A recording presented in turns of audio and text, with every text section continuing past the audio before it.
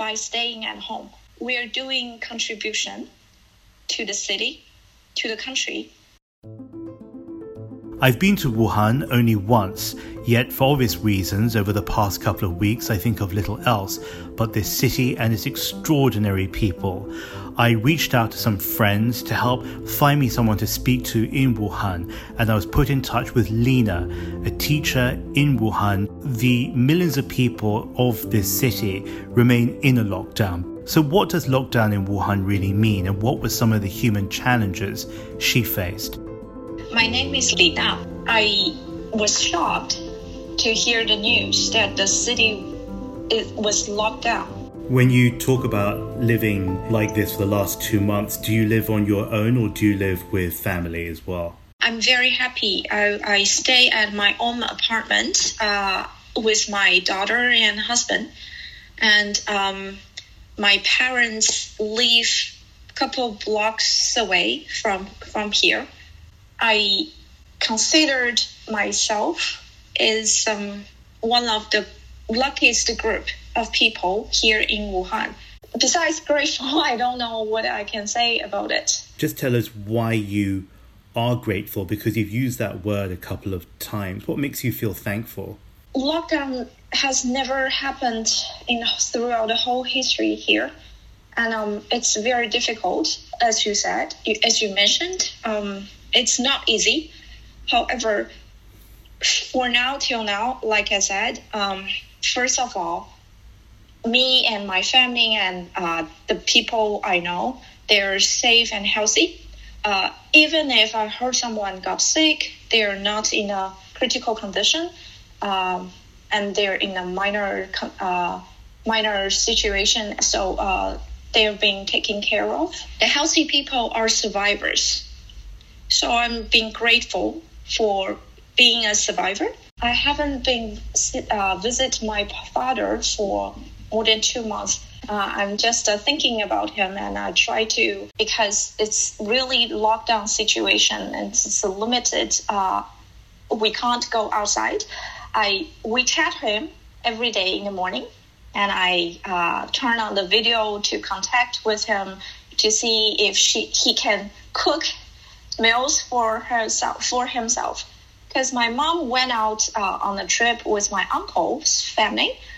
So that's the biggest worry at the very beginning, because my father stay at home by himself. So your mother is still outside of Hubei? Yes. Is she in China or is she elsewhere? China. She's in China. Yes. And that's the biggest concern that I'm thinking about at the beginning. Your father's on his own at home? Yes. Because of timing, your mother happened to be away when the lockdown occurred. And so he's totally by himself for these 2 months. Yes. He is 68 years old this year. So he is in a high-risk group itself. Yes. So that's what I was what we know about. From the early data is that people over the age of 60 are more vulnerable, people with pre-existing conditions, people, for example, who smoke, and of course, men appear to be more susceptible than women for a number of gender-associated reasons. And so your father, has he not stepped out basically for 2 months out of his home? No, he hasn't. At all? So he gets his food through online delivery, and you're able to help him with that, of course. And also some of his neighbours might be able to go to the supermarket, buy some extra food for him and drop it off at his door. Okay, now I understand why you are so grateful, and this really puts it into context. I would worry, and I worry about your father now as well. Where is your mother now? Is she well taken care of?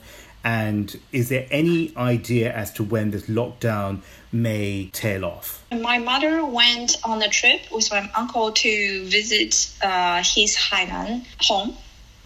It's supposed to be a very happy trip, but just the days before they even arrive, this virus situation was getting really serious. So when they arrived, they stayed in their apartment for like 14 days self-quarantine. But luckily, my mother said neighbors, people unknown, totally strangers. They know that this family, they came from Wuhan and they stay at home because they don't want to contact with any other before they know they are totally healthy. So they send food and vegetable to leave on the doorstep, to leave a note, small notes to say thank you for not being come out, and we'll together with you. We're helping. We'll get food and vegetable to help you get through this 14 days of quarantine. So I'm also very grateful for the people out there in the Hainan province. They are not, they're friendly to my mom and my uncle to help them to get through. Well, just for our audience, we'll just tell everybody that Hainan is this beautiful island province. Yes. It's a tropical climate. Some people, if they're fortunate enough, like your uncle, have a holiday home over there. Tell us exactly what lockdown means and what it feels like. At the beginning, on the January 23rd, the cities told us there's no private car can go on the street. That means no personal public transportation, because the public transportation has already shut down for days. But later, few days later, very soon, we were told that please stay at home. Do not go outside completely. Do not go downstairs. Or if you live in a small community, you do not hang around in the garden or the public shared common places. And we're kind of worried because we need to go out to get food. Why I kept saying that thanks everybody and thanks the situation, because even at the most difficult time, I can go downstairs to get groceries from a small convenience store, and their supply is some at the beginning not so much, but they try their best to keep the supply coming. And lockdown later means, especially when there is like a building, if they have one suspected case or confirmed patient, the whole building will be completely locked down. You cannot go out to get groceries. Somebody will bring food door to door to leave the food and the things. Especially some people will need medical care. So that's if there was a confirmed case in that building. Yes. So yes. No transport, public transport, no trains, no buses, no nothing in and out the city, nothing working within the city, no private cars allowed on the road. So you are completely, if you don't have feet, you can't move.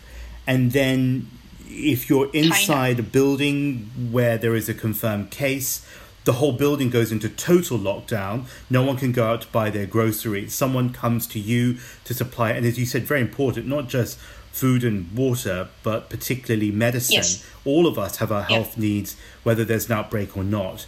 But even if there was no confirmed case, am I correct to say that it was only once every few days, one member per household can go outside to buy groceries? Yes, that's true. And once every how many days? Is it once every 4 days? Is that right? 3. Once every 3 days. I have to mention that this is the guideline. This is the government and the community trying to separate people from getting together.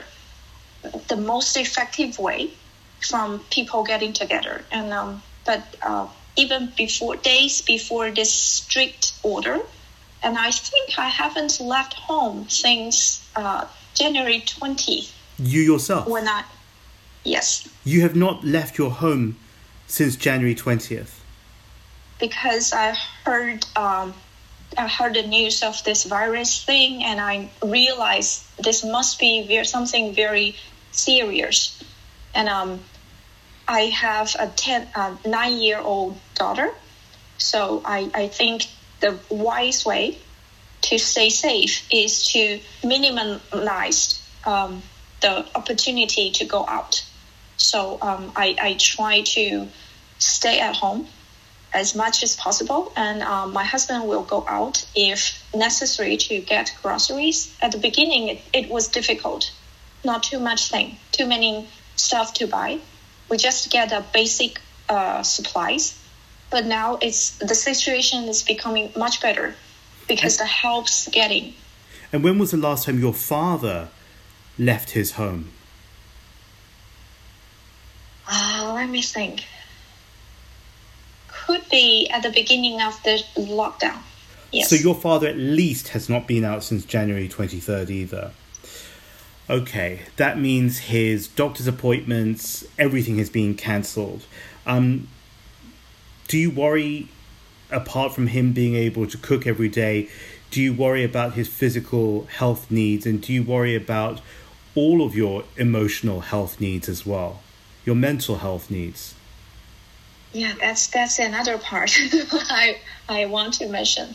At the beginning, I have to admit that there must be some mood swings throughout the whole time, because I'm worried about him, and I have to keep remind him, because I heard news that sometimes older people get stubborn to think it's not that serious, so I may go out to get the things I need.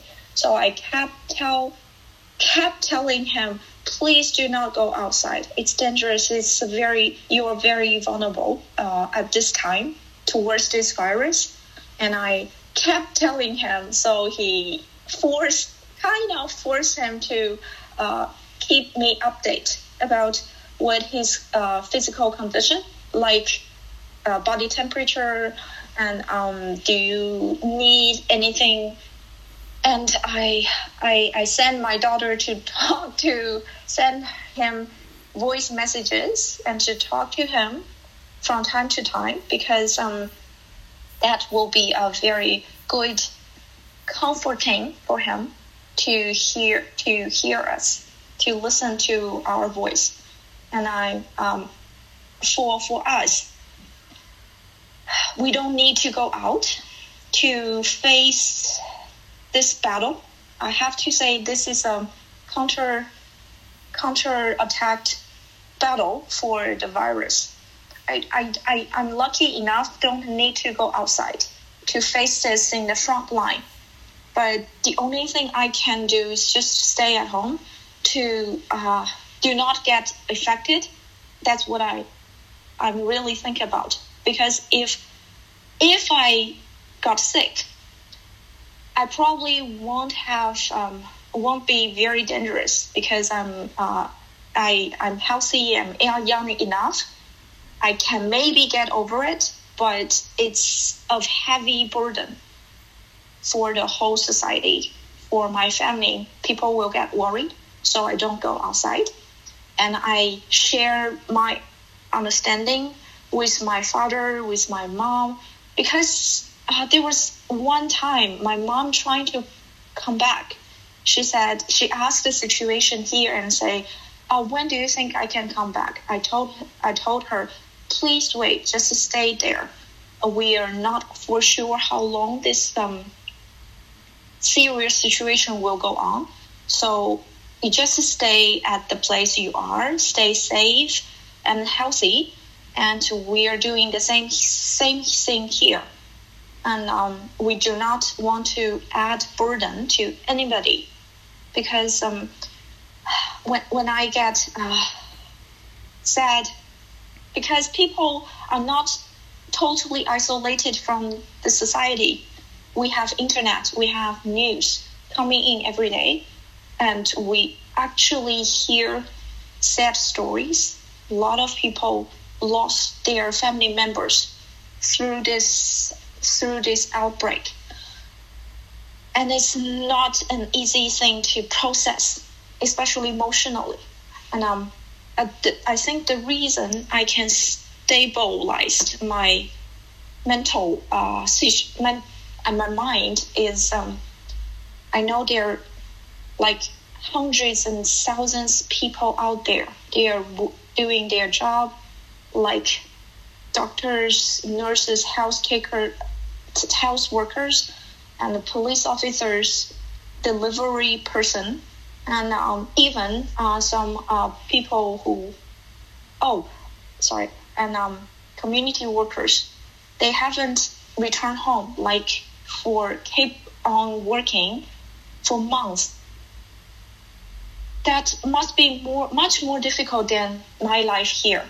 The only thing I can do is just hold on together. And because my friends out there working, I have friends working as a police officer, working in a hospital, in a community. They give me the information that stay at home, stay safe. So I do the same. And I think millions of people share the same understanding with me. We're doing this together. Even if we're not fighting in front of the front line, we're still fighting this battle. So I try to understand that.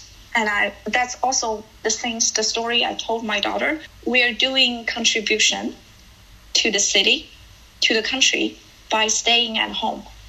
Because owning when we all stay healthy, the people out there sacrifice their family time, rest. They can finish their work sooner to help more people get better. And they're protecting us. They're protecting the city. So we should do the same. And the only thing we can do is just stay at home.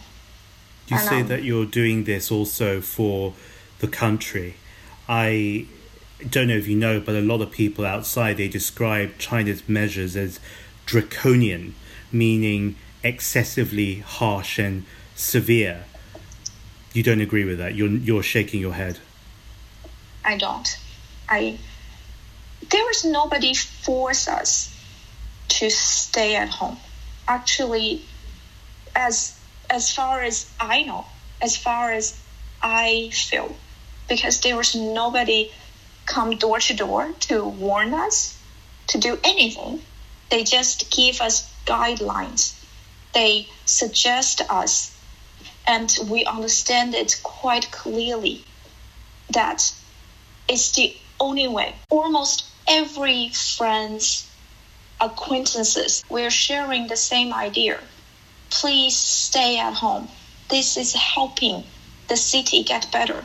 Wuhan is now very well known around the world because of this outbreak, because it was the first epicenter, and of course now that's moved over to Europe. What was Wuhan like before all this, and what would you tell the world about Wuhan? It's huge. It has totally 3 different towns and several different outer barrels. And we people are quite straightforward. That I remember. I remember that very much. They're very direct. Yeah, and very blunt. People talking loud. And, I didn't know that. Okay. and I being a Wuhanese, I also complained a lot about the city, how noisy it is, how bumper to bumper traffic, how hard it is to get around. But now I can never be more proud of this country, the city, and I can not be more proud of the people who I used to complain how noisy, how blunt they are.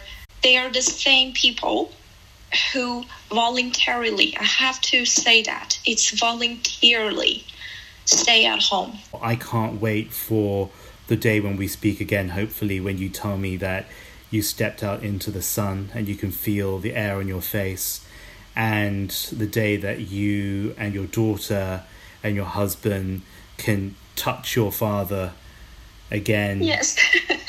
Yes. And we're looking forward to that too. And your mum as well.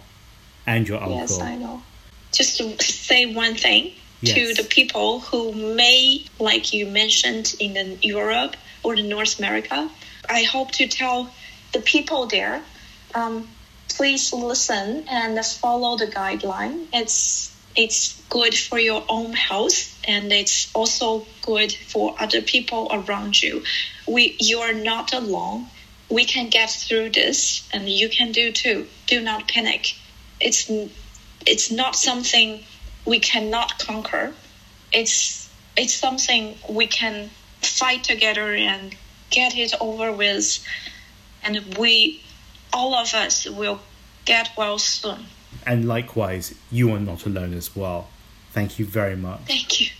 Thank you. Thank you. The China Current continues its special coverage on the coronavirus outbreak. Go to our social media at The China Current and our website for interviews, videos, and podcasts. I'm James Chau. Thank you.